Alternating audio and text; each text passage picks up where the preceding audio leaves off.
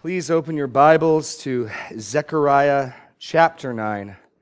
Zechariah chapter 9. If you're not sure where Zechariah is, 2 books to the left of Matthew.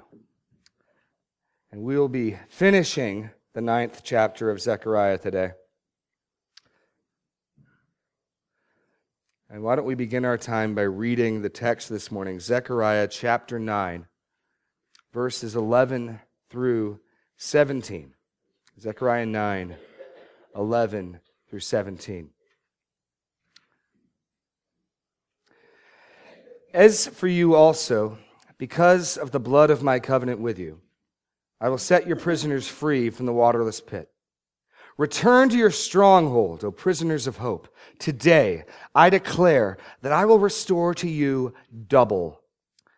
For I have bent Judah as my bow. I have made a frame its arrow. I will stir up your sons, O Zion, against your sons, O Greece, and wield you like a warrior's sword. Then the Lord will appear over them, and his arrows will go forth like lightning. And the Lord God will sound the trumpet, and will march forth in the whirlwinds of the south.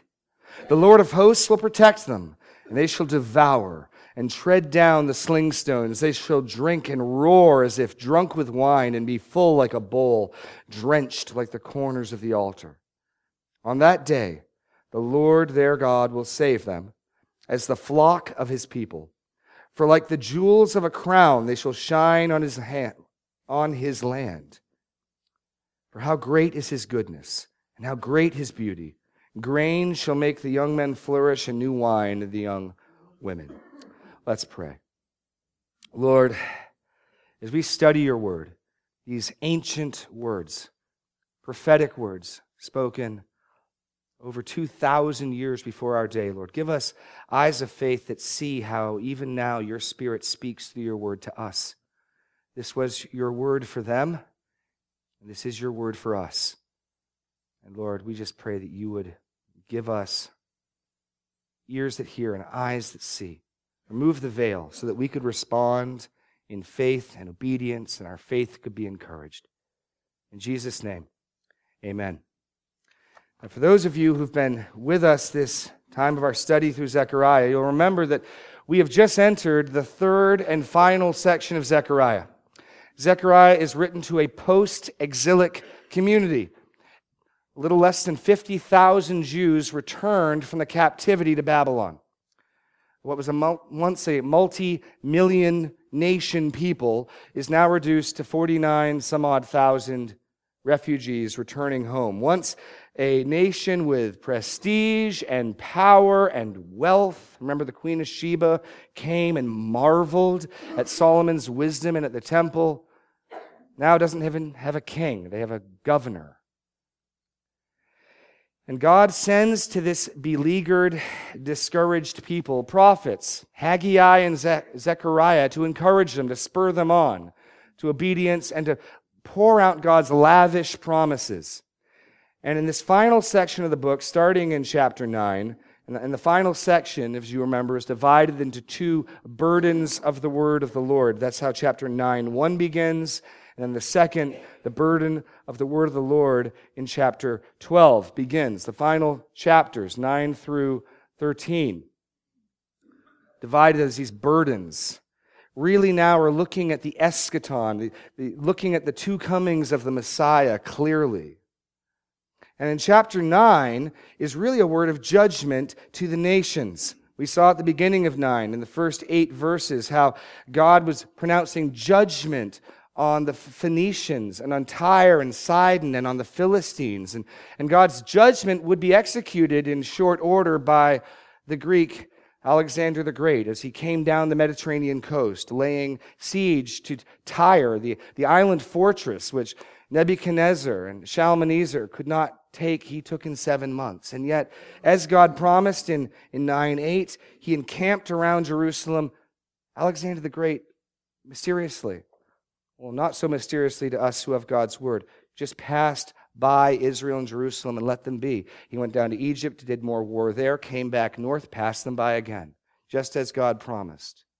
And so the first oracle deals with the judgment on the nations and the security of Jerusalem. And then last week we focused just on 2 verses that would set up, that judgment would prepare the way for the coming of Israel's king.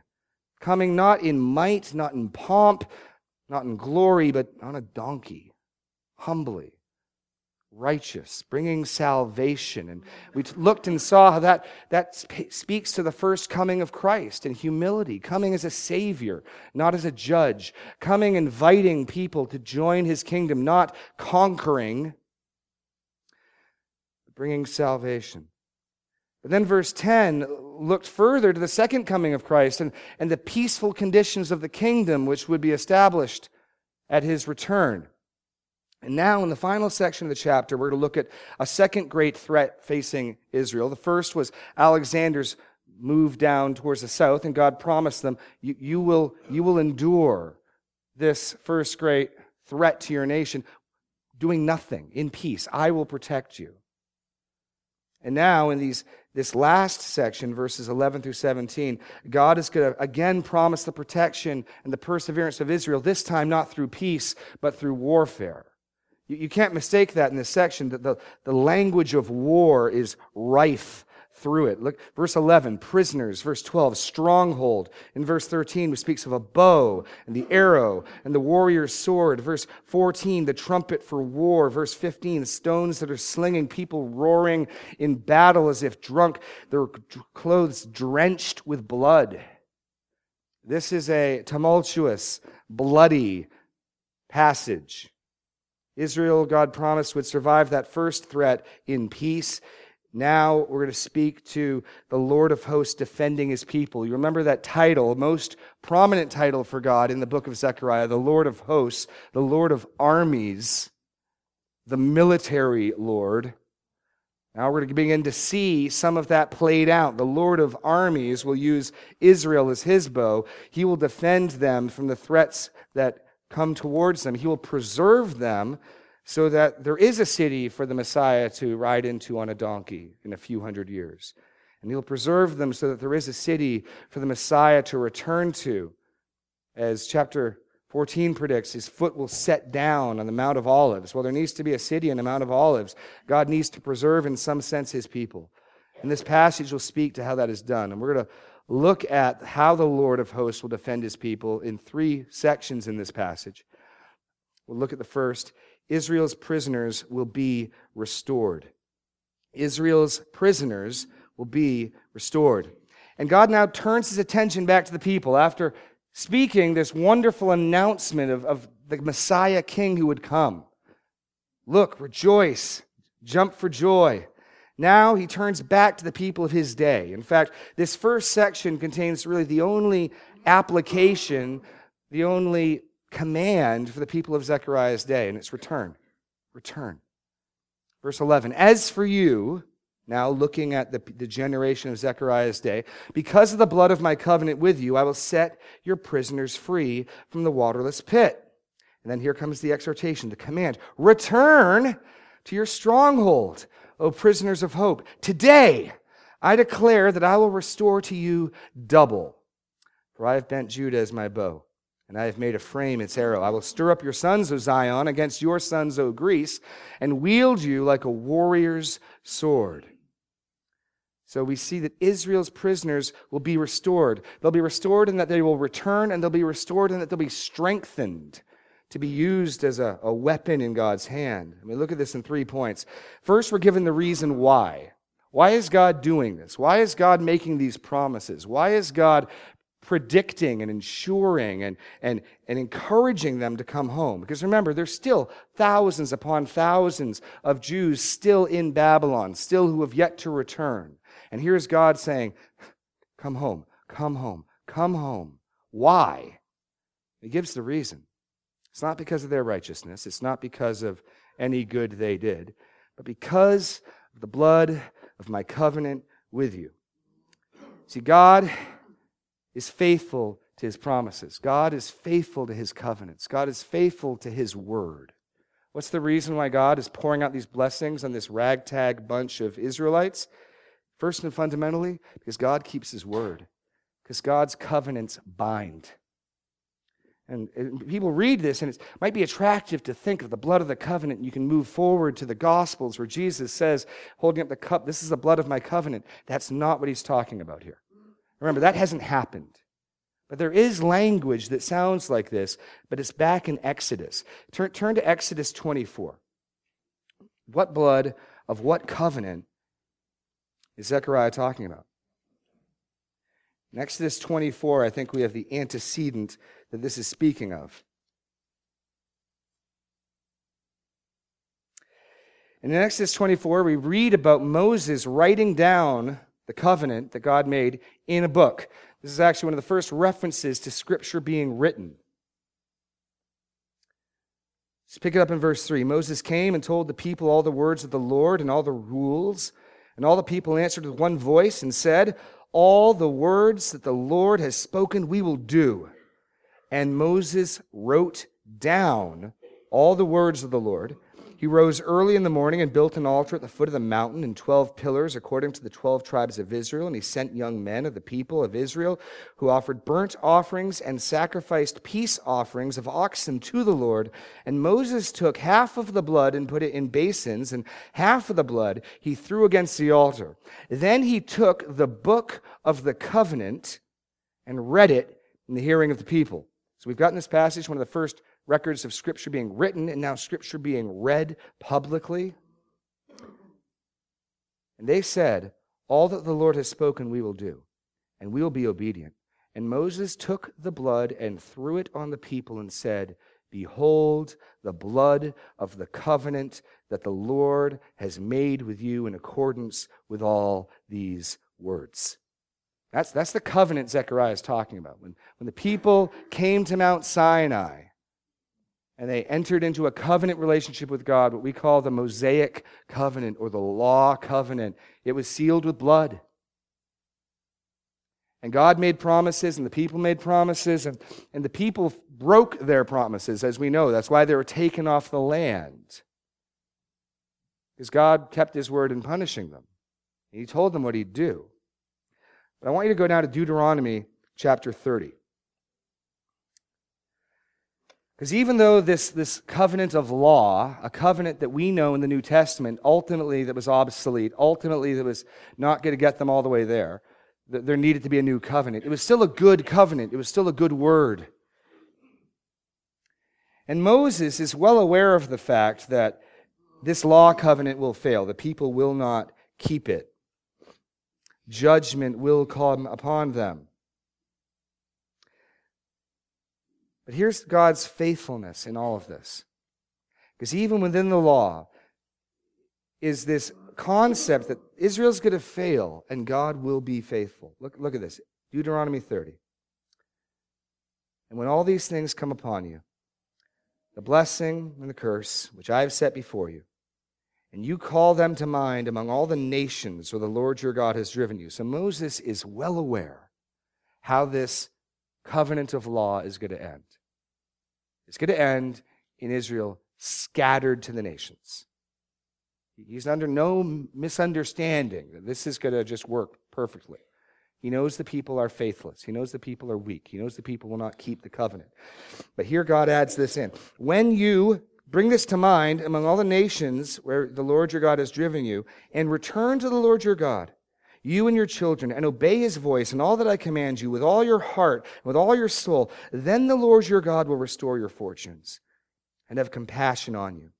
And he will gather you again from all the peoples where the Lord your God has scattered you. If your outcasts are in the uttermost parts of heaven, from there the Lord your God will gather you, and from there he will take you. And the Lord your God will bring you into the land that your fathers possessed, that you may possess it. And he will make you more prosperous and numerous than your fathers. And the Lord your God will circumcise your heart, the heart of your offspring, so that you will love the Lord your God with all your heart, with all your soul, that you may live.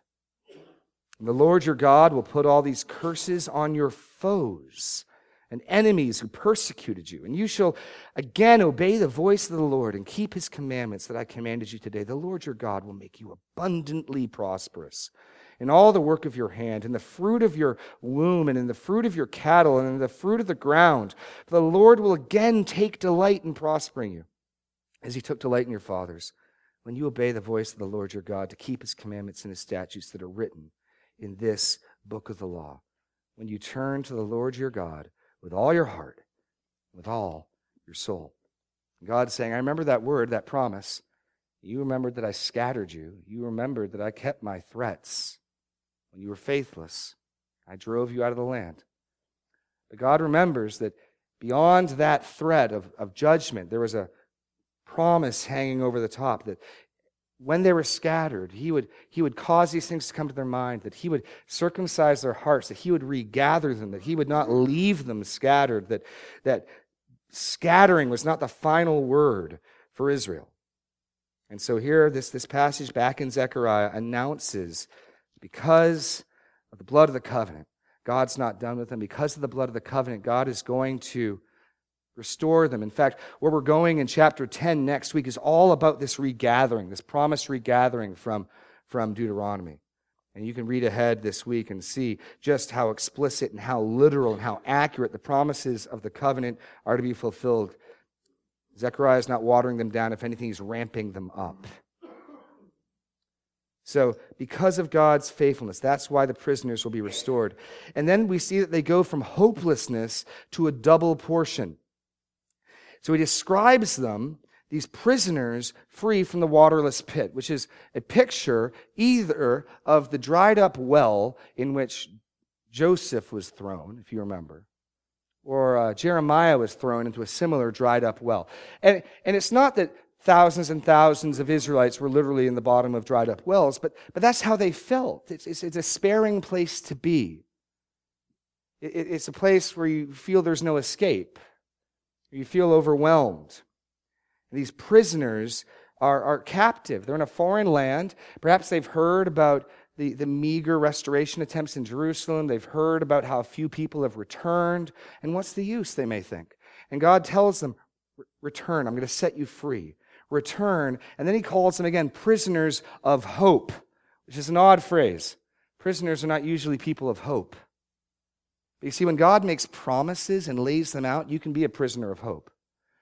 And God has reminded them, you may be prisoners, you may be in a foreign land, but you have my word, you have my promises, you have my pledge, my seal. I'm going to do good for you. Return, prisoners of hope. There is yet something to hope in. I'm not done. The story's not over. That's what God is saying. See, they're going to go from a waterless pit to being restored double. And that's the picture of the right of the firstborn son. In Deuteronomy 21, the law makes it clear that even if you have a favorite child born by a favorite wife, it doesn't matter. The firstborn gets the double portion. And Israel, when Moses was sent to Pharaoh, listen to this in Exodus 4:22. Say to Pharaoh, thus says the Lord, Israel is my firstborn son. So when God tells them, I will give you a double portion, what he's saying is, I'm going to again treat you as my firstborn. I'm going to again treat you as my beloved child. Yes, I've disciplined you. Yes, I've sent you to the nations. Yes, according to Isaiah and Jeremiah, I've disciplined you double. But those days are over. Return, and we're going to enter into a restored relationship. You'll be my firstborn son. I will give you a double portion. That's what's being communicated here with that language. It's lavish promises. It explains why you could refer to them as prisoners of hope. Because God is done disciplining his people. This is the theme of the book. You remember way back in chapter 1 when the Lord Jesus, pre-incarnate Christ, the angel of the Lord cries out, how long, O Lord, will you be angry with and discipline your people and show no compassion to them? And God responds, setting up sort of the theme of the book, that he is exceedingly jealous for Jerusalem and for Zion and angry with the nations. And that's what we're seeing here. God's zeal, his compassion, his excitement, his love for his people and the judgment of the nations, which is then where this moves into. Not only will they return, not only will they be restored, not only will they enter again into this sonship relationship with the Lord, being treated as the firstborn, but they will be strengthened and used as weapons in the hands of the Lord of hosts.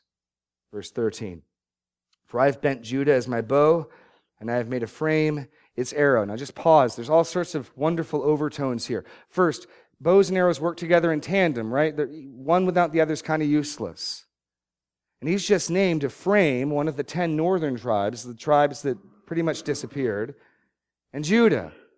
And so not only does this mean Ephraim, and therefore the rest of the 10 northern tribes will be restored, but here's a picture of all the tribes of Israel working together in harmony, in unison, synchronizing together as God's tool in his hand. I have bent Judah as my bow. I have made Ephraim its arrow. I will stir up your sons, O Zion, against your sons, O Greece, and wield you like a warrior's sword. Now, this sort of sets up the theme for the second chunk of this passage, but before we get to the description of victory in battle, an interesting point gets raised. I don't know if you're aware of this, but Greece, the country of Greece, or the Greeks, are only mentioned in 2 places in the entire Old Testament. 2 places. In this chapter of Zechariah and in Daniel's prophecy.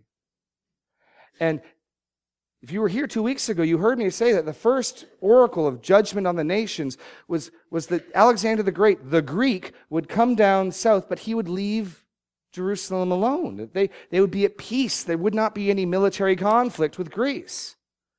So how then are we to understand this now language of, no, I'm going to strengthen you. I'm going to use you as a tool in my hand, as my sword, as my bow, as my arrow, to stir you up to fight the sons of Greece.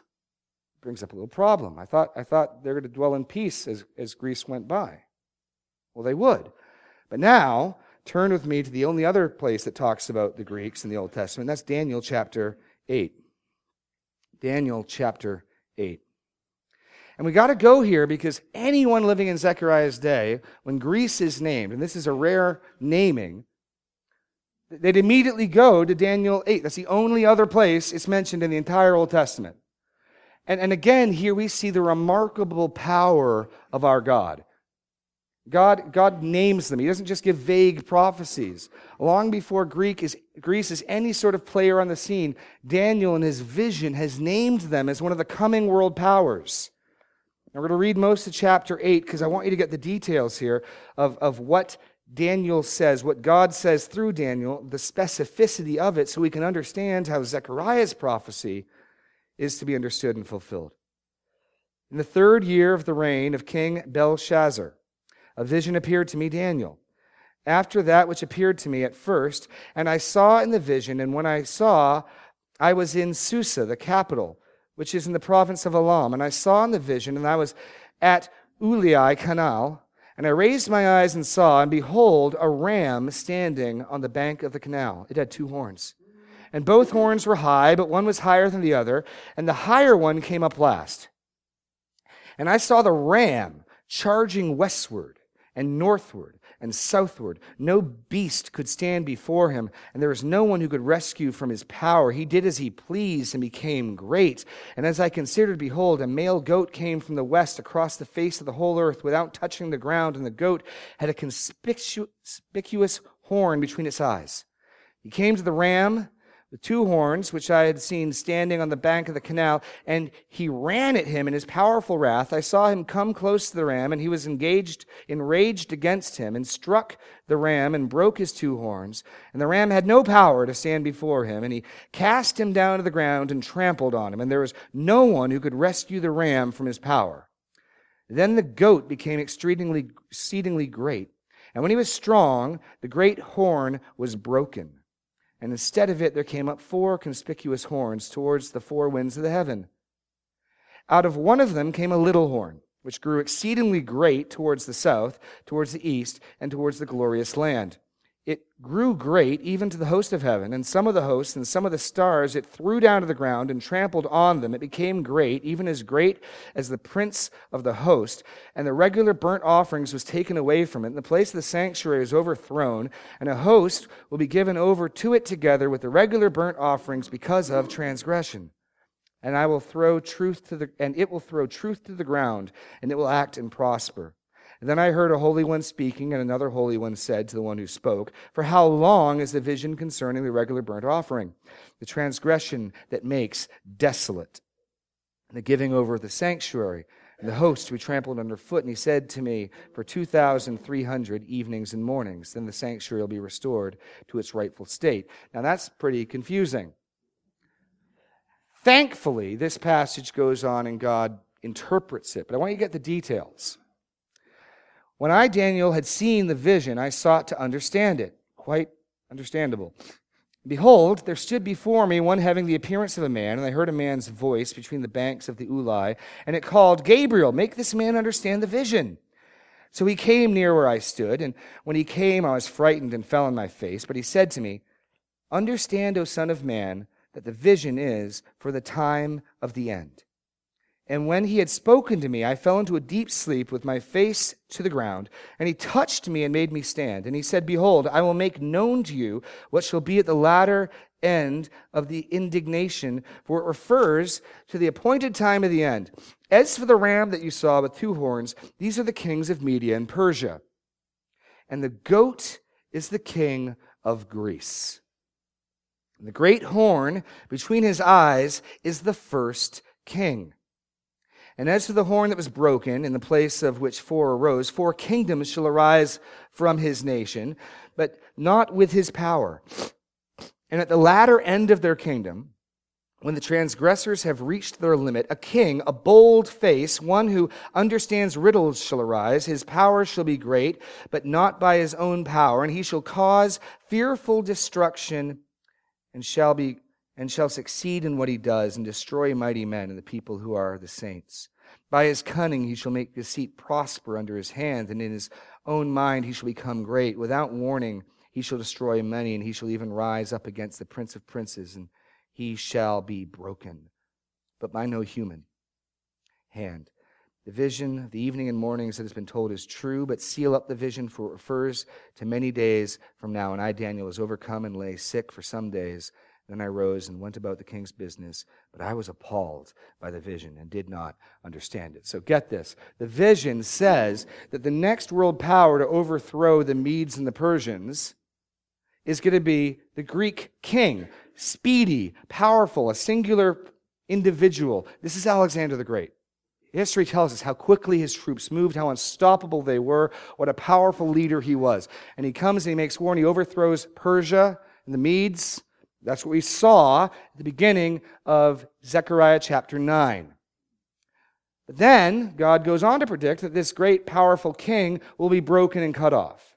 And in his place, 4 sub-rulers will arise. This is exactly what happens in history. Alexander the Great gets drunk in Babylon, gets pneumonia, and dies. And 4 of his generals split up his kingdom, and none of them had the power, the gravitas, the skill, the wisdom that he had. And so the sum of the parts is lesser than the kingdom under his rule. In fact, and I'll read a little bit from history. You can go back to Zechariah now, chapter 9. God's word is accurate.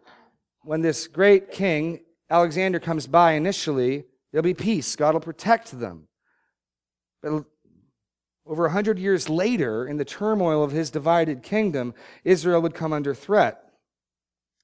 Chapter 9 spoke of Alexander the Great's victories over Persia, and though Jerusalem would be protected against Alexander, verse 13 says, "I will stir up your sons, O Zion, against the sons of Greece." This shows Jews fighting Greeks. You see, after Alexander's sudden death in 323 BC, his empire fragmented into 4 pieces.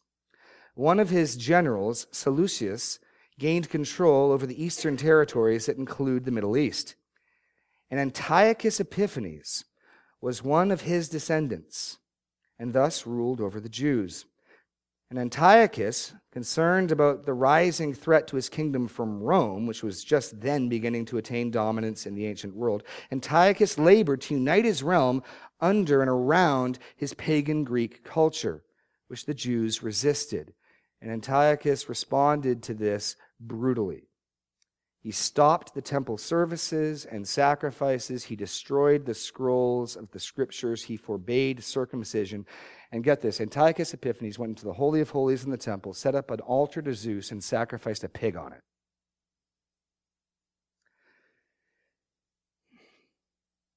The Jews were in a completely vulnerable position militarily, having been placed under occupation with no regular army and only the Lord to turn to. But God raised up a leader, Judas Maccabeus,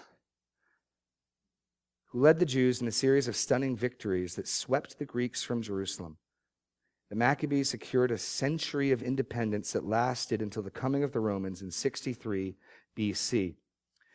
Now, God's word is entirely accurate. The first threat, the first wave, as Alexander comes, God's going to protect. He's going to camp and circle around Jerusalem, just as Zechariah 9:8 predicts. But in the later age of the Greek Empire, they would come under threat, under a terrible tyrant, Antiochus Epiphanes, just as Daniel predicted.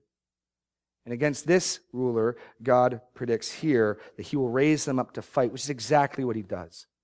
They didn't have an army. The military victories of Judas Maccabees, and you may know that name Maccabees, it's because it's one of the books of the Apocrypha, a book that has been considered helpful by the church since they've had it. Only recently have the Catholics made it scripture. I don't believe the book of Maccabees is scripture. The Catholic Church didn't believe it was scripture until the 16th century. But it is, as far as we can tell, very accurate, very helpful history. And you can read that historical book and get some of this intertestamental period, the 400 years between Malachi and Jesus, when these revolts took place. And you can see in them at least some of the fulfillment of what Zechariah promises here. Again, God's word is so accurate to, in one passage, speak about being saved from the Greeks and fighting them. This is exactly what happened. As first Alexander passed by, and then as God raises up Judas Maccabees to mount a revolt. But yet, as much as this happened, again in this book, we see that there's near fulfillments that set up far fulfillments. I know we're taking in a lot here, but because Jesus in Matthew, now listen to this, Matthew 24. Most people, before Jesus said this, had understood that the abomination that makes desolate, spoken about in Daniel 8, was fulfilled by Antiochus Epiphanes sacrificing a pig on an altar to Zeus in the Holy of Holies. It would seem to make sense. That seemed to fit. And then Jesus says in Matthew 24:15, when you see the abomination of desolation spoken of by the prophet Daniel standing in the holy place, let the reader understand. He goes on. Jesus clearly understands that whatever partial fulfillment has taken place with Antiochus Epiphanes, there is a greater fulfillment coming. And so what we understand is God's deliverance of Israel from the Greeks in 163 BC is a pledge, is a down payment, is a picture of the deliverance that's coming at the end of the ages. It also explains how this military language gets ramped up. Because now as we move into point 2, Israel's God will be her defender, we get some big, bright, hyperbolic language speaking of God fighting for his people and these sort of super warriors they will become. Israel's God will be her defender, verses 14 to 15. Then the Lord will appear over them, and his arrow will go forth like lightning, and the Lord God will sound the trumpet and will march forth in the whirlwinds of the south. What this is a picture of is God himself actually entering into battle. Theologians have a big word for it. It's called a theophany. It's just a picture of God entering battle. It's not unlike the picture in, say, Psalm 18, where God bends the heavens and comes down. What's interesting is in Psalm 18, it's just poetic language. But if you jump ahead a little further in Zechariah, jump to chapter 14. Will God enter into the battle himself personally? You bet he will. Zechariah 14. Behold, the day is coming for the Lord, verse 1, when the spoil taken away from you will be divided in your midst, for I will gather all the nations against Jerusalem to battle. And the city shall be taken, and the houses plundered, and the women raped, and half the city shall go into exile, and the rest of the people shall not be cut off from the city. Then the Lord will go out and fight against those nations as when he fights on a day of battle. On that day, his feet shall stand on the Mount of Olives, that lies from Jerusalem on the east. This is an amazingly accurate prediction of where Jesus will touch down, where the resurrected, risen Lord will touch down on planet Earth. You remember that when he ascended into heaven from the Mount of Olives, the angels told the disciples, just as you've seen him leave, that's how he's going to return. Zechariah tells us his feet will touch down on the Mount of Olives. The Lord will go out to fight.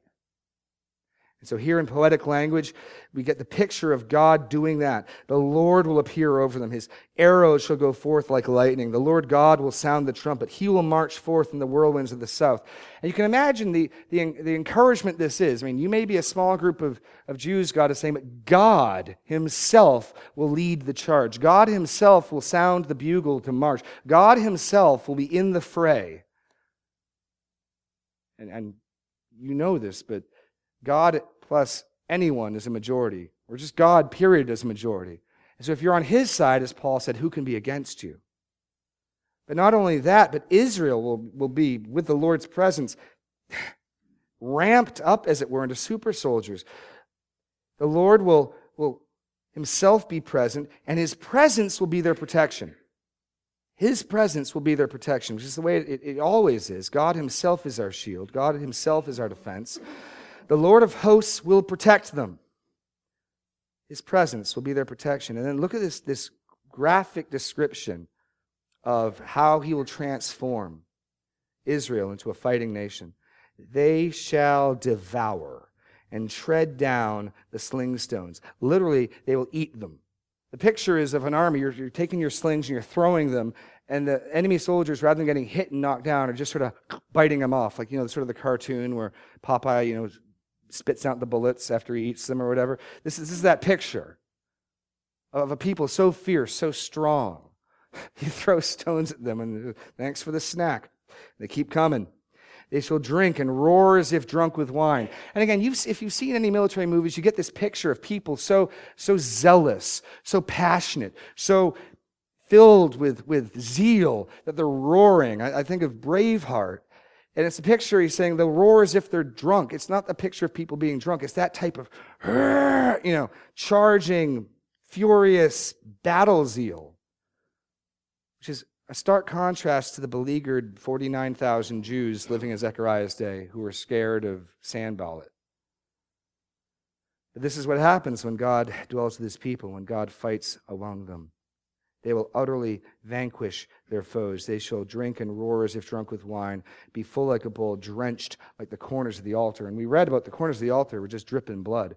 Here's a picture of a people who've just come through battle. God's in their midst leading the charge. They're roaring. They're just biting down the stones thrown at them. Their garments are filled with blood. It's a picture of a victorious army. They will utterly vanquish their foes. And we'll get to this fulfillment. Because like I said, the events of 163 BC clearly seem to foreshadow, clearly seem to be a down payment of what's coming. But this type of language, this isn't going to get fulfilled until the final battle, when the Lord Jesus himself returns. So we've seen Israel's prisoners will be restored. Israel's God will be their defender. Finally, Israel's salvation will be glorious. Israel's salvation will be glorious. On that day, the Lord their God will save them as the flock of his people. For like the jewels of a crown, they shall shine on his land. For how great is his goodness, and how great his beauty. Grain shall make the young men flourish, and new wine the young women.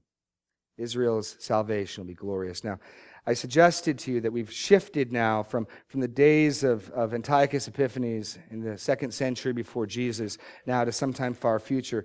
This clincher for that is the way verse 16 starts, on that day. Now, this is the first reference in this book, but if you just jump forward a bit, you'll see that there's a day that the book gets more and more focused with the more and more forward we get. Go to chapter 12. Just read the references to that day in Zechariah chapter 12. And it's the day of the Lord. That's the blank there. On that day equals the day of the Lord. Pick it up in 12:2. Behold, I'm about to make Jerusalem a cup of staggering to all the surrounding peoples. The siege of Jerusalem will also be against Judah. On that day, I will make Jerusalem a heavy stone for all the peoples. Verse 4. On that day, declares the Lord, I will strike every horse. Verse 6. On that day, I will make the clans of Judah like a blazing pot. Verse 8. On that day, the Lord will protect the inhabitants of Jerusalem. Verse 9. On that day, I will seek to destroy all the nations that have come against Jerusalem. Verse 11, on that day, the morning in Jerusalem. You're getting the repetition? And again in 13:2 and in 13:4 and in 14:4, on that day his feet shall stand on the Mount of Olives. Verse 14:6, on that day there shall be no light, cold, or frost, but there shall be a unique day, which is known to the Lord, neither day nor night, but in the evening there will be light. And on that day, living waters shall flow out of Jerusalem. Verse 9, the Lord will be king over all the earth on that day. The Lord will be one and his name one. That day referring to the day of battle, the day of victory, the day of death and destruction for God's enemies, the day where the Lord Jesus returns to fight, the day, though, also where God's glory spreads over all the earth and rivers of living water flow out of Jerusalem. It's the day of destruction and the day of victory. It's the day the kingdom is established. It's the day of the Lord. And by using that language in chapter 9, which begin to dominate the latter chapters of the book, it's clear we are now looking to that day, on that day. So maybe your first read through Zechariah, you don't know what that means, but after you've read through Zechariah more than once, oh, I know what day that is. On that day, the Lord God will save them as the flock of his peoples. And here introduces this shepherding picture, which will also, this theme of Israel as God's sheep, God's flock, he is their shepherd, is going to dominate the latter chapters. All of chapter 11 uses an extended metaphor of this shepherd and this flock. Chapter 13 as well, the shepherd struck. This is the first introduction of a theme that we're going to see repeatedly in the coming weeks. And it's a beautiful picture. And it makes it clear also that the salvation that's envisioned here is not just national. It's not just geopolitical. It's not just victory in a earthly battle, but it's a spiritual salvation, because these shepherding pictures are always spiritual pictures. Whether it's the Psalm, the Lord is my shepherd, or whether it's one of my favorite passages that we do not have. Oh, we do. Ezekiel 34. We got to go quickly to Ezekiel 34. This is one of my absolute favorite passages in the Bible, and we will sprint. Ezekiel 34. Because here we really see God's heart for his people, and not just God's heart for Israel, but for all of his people. This is the antecedent of Jesus in John 10. I am the good shepherd. Israel will again be saved like God's flock, like his people. Jesus looking at them with compassion, like sheep without a shepherd. And then in Ezekiel 34, you got to be quick here, God rails against the flawed, hypocritical, cannibalistic shepherds, would-be shepherds over Israel. Look at verse 3. You eat the fat, you clothe yourselves with the wool, you slaughter the fat ones, and you do not feed the sheep. The weak you have not strengthened, the sick you have not healed, the injured you have not bound up, the strayed you have not brought back, the lost you have not sought, and with force and harshness you have ruled them, so they were scattered, because there is no shepherd. And they became food for all the wild beasts. My sheep were scattered. God cares about his flock. Now look at the cure, verse 11. Thus says the Lord God. Behold, I myself, notice the emphatic person. He's not, no one else. God himself will search for my sheep and will seek them out. As a shepherd seeks out his flock when he's among his sheep that have been scattered. So I will seek out my sheep, and I will rescue them from all the places where they've been scattered, as on a day of clouds and thick darkness. And I will bring them out from the peoples and gather them from the countries, and I will bring them into their own land, and I will feed them on the mountains of Israel by the ravines and in all the inhabited places in the country. And I will feed them with good pasture, and on the mountain heights of Israel shall be their grazing land, and they shall lie down in good grazing land and on rich pasture, and shall feed on the mountains of Israel. I myself will be their shepherd of my sheep, and I myself will make them lie down, declares the Lord. And I will seek the lost, and I will bring back the strayed, and I will bind up the injured, and I will strengthen the weak, and the fat and the strong I will destroy, and I will feed them in justice. Jump down a little further to verse 23. And I will set up over them one shepherd, my servant David, and he will feed them. And he will feed them and be their shepherd, and I, the Lord, will be their God. Which, of course, begs the question, I thought God himself is going to do this. Is it God himself who's going to shepherd the flock, or is it his servant David? And the answer, of course, is yes. Because David's greater son, the Lord Jesus, is God himself. This is God's heart for his people. This is God's heart for you. It's God's heart for me. And here, speaking to the nation of Israel, he will save them as the flock of his people. Zechariah is reminding them of God's great passionate zeal for his people. For anyone who would dare to abuse them and mistreat them, he will feed them, he will gather them, he will make them lie down. The Lord is our shepherd. Next, they're going to be glorious as the Lord's crowning jewel. First, in verse 16, he'll save them as a flock of his people. Next, for like the jewel of a crown, they shall shine on his land. Jewel on his crown. Again, ragtag bunch of people. Maybe they thought back to the days of Solomon. That's when they were resplendent. That's when they were a jewel in someone's crown. Not now. Not with this smaller temple. They don't even have a king. They're just a footnote in world history. And God says, no. You'll be like the jewel in my crown. You shall shine forth in the land. This borrows the language of Isaiah 62. You shall be a crown of beauty in the hand of the Lord, and a royal diadem in the hand of your God.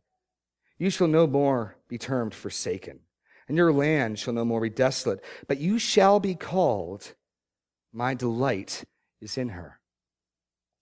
And as a young man marries a young woman, and your land married, for the Lord delights in you, and you shall be married. For as a young man marries a young woman, so shall your sons marry you. As the bridegroom rejoices over the bride, so shall God rejoice over you. And what God's saying is, in the kingdom that the Messiah sets up, Israel will be his crowning jewel. It will shine forth once again in prominence, once again in stature before all the nations. They'll be his flock. They'll be his crowning jewel in the Messiah's kingdom. Then that, of course, leads to extolling and praising God. To the praise of his great goodness and beauty.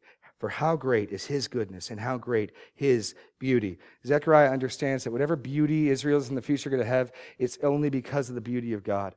If we're lovely in any way, shape, or form, it's only because we are loved. His love makes us lovely. It's his beauty shining, reflecting off of us that is the only thing that could be of any value or worth.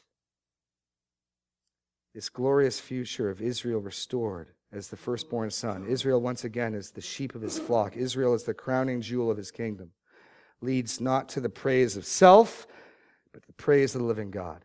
It's not how great we are, but a sign of how great and good he is. And then finally in verse 17, the flourishing prosperity of the Messianic kingdom. Grain shall make the young men flourish, and new wine the young women. And we don't have time to look at all the passages, but the pictures of prosperity and economic wealth in the kingdom is seen here. Jeremiah 31 talks about this.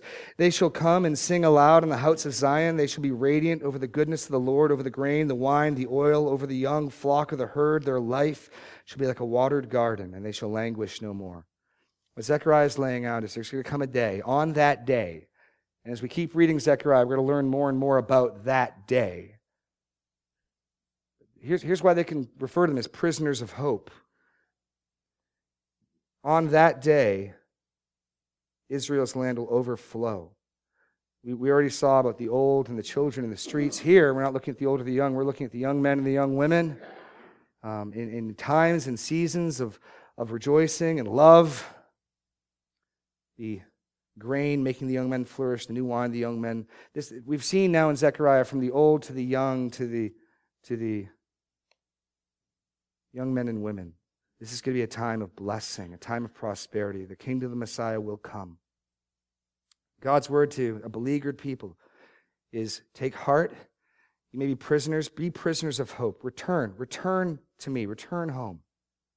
And God is already, through the deliverance of Antiochus Epiphanes, given a pledge of the promise of their ultimate safety when the battle of Armageddon comes, their ultimate deliverance.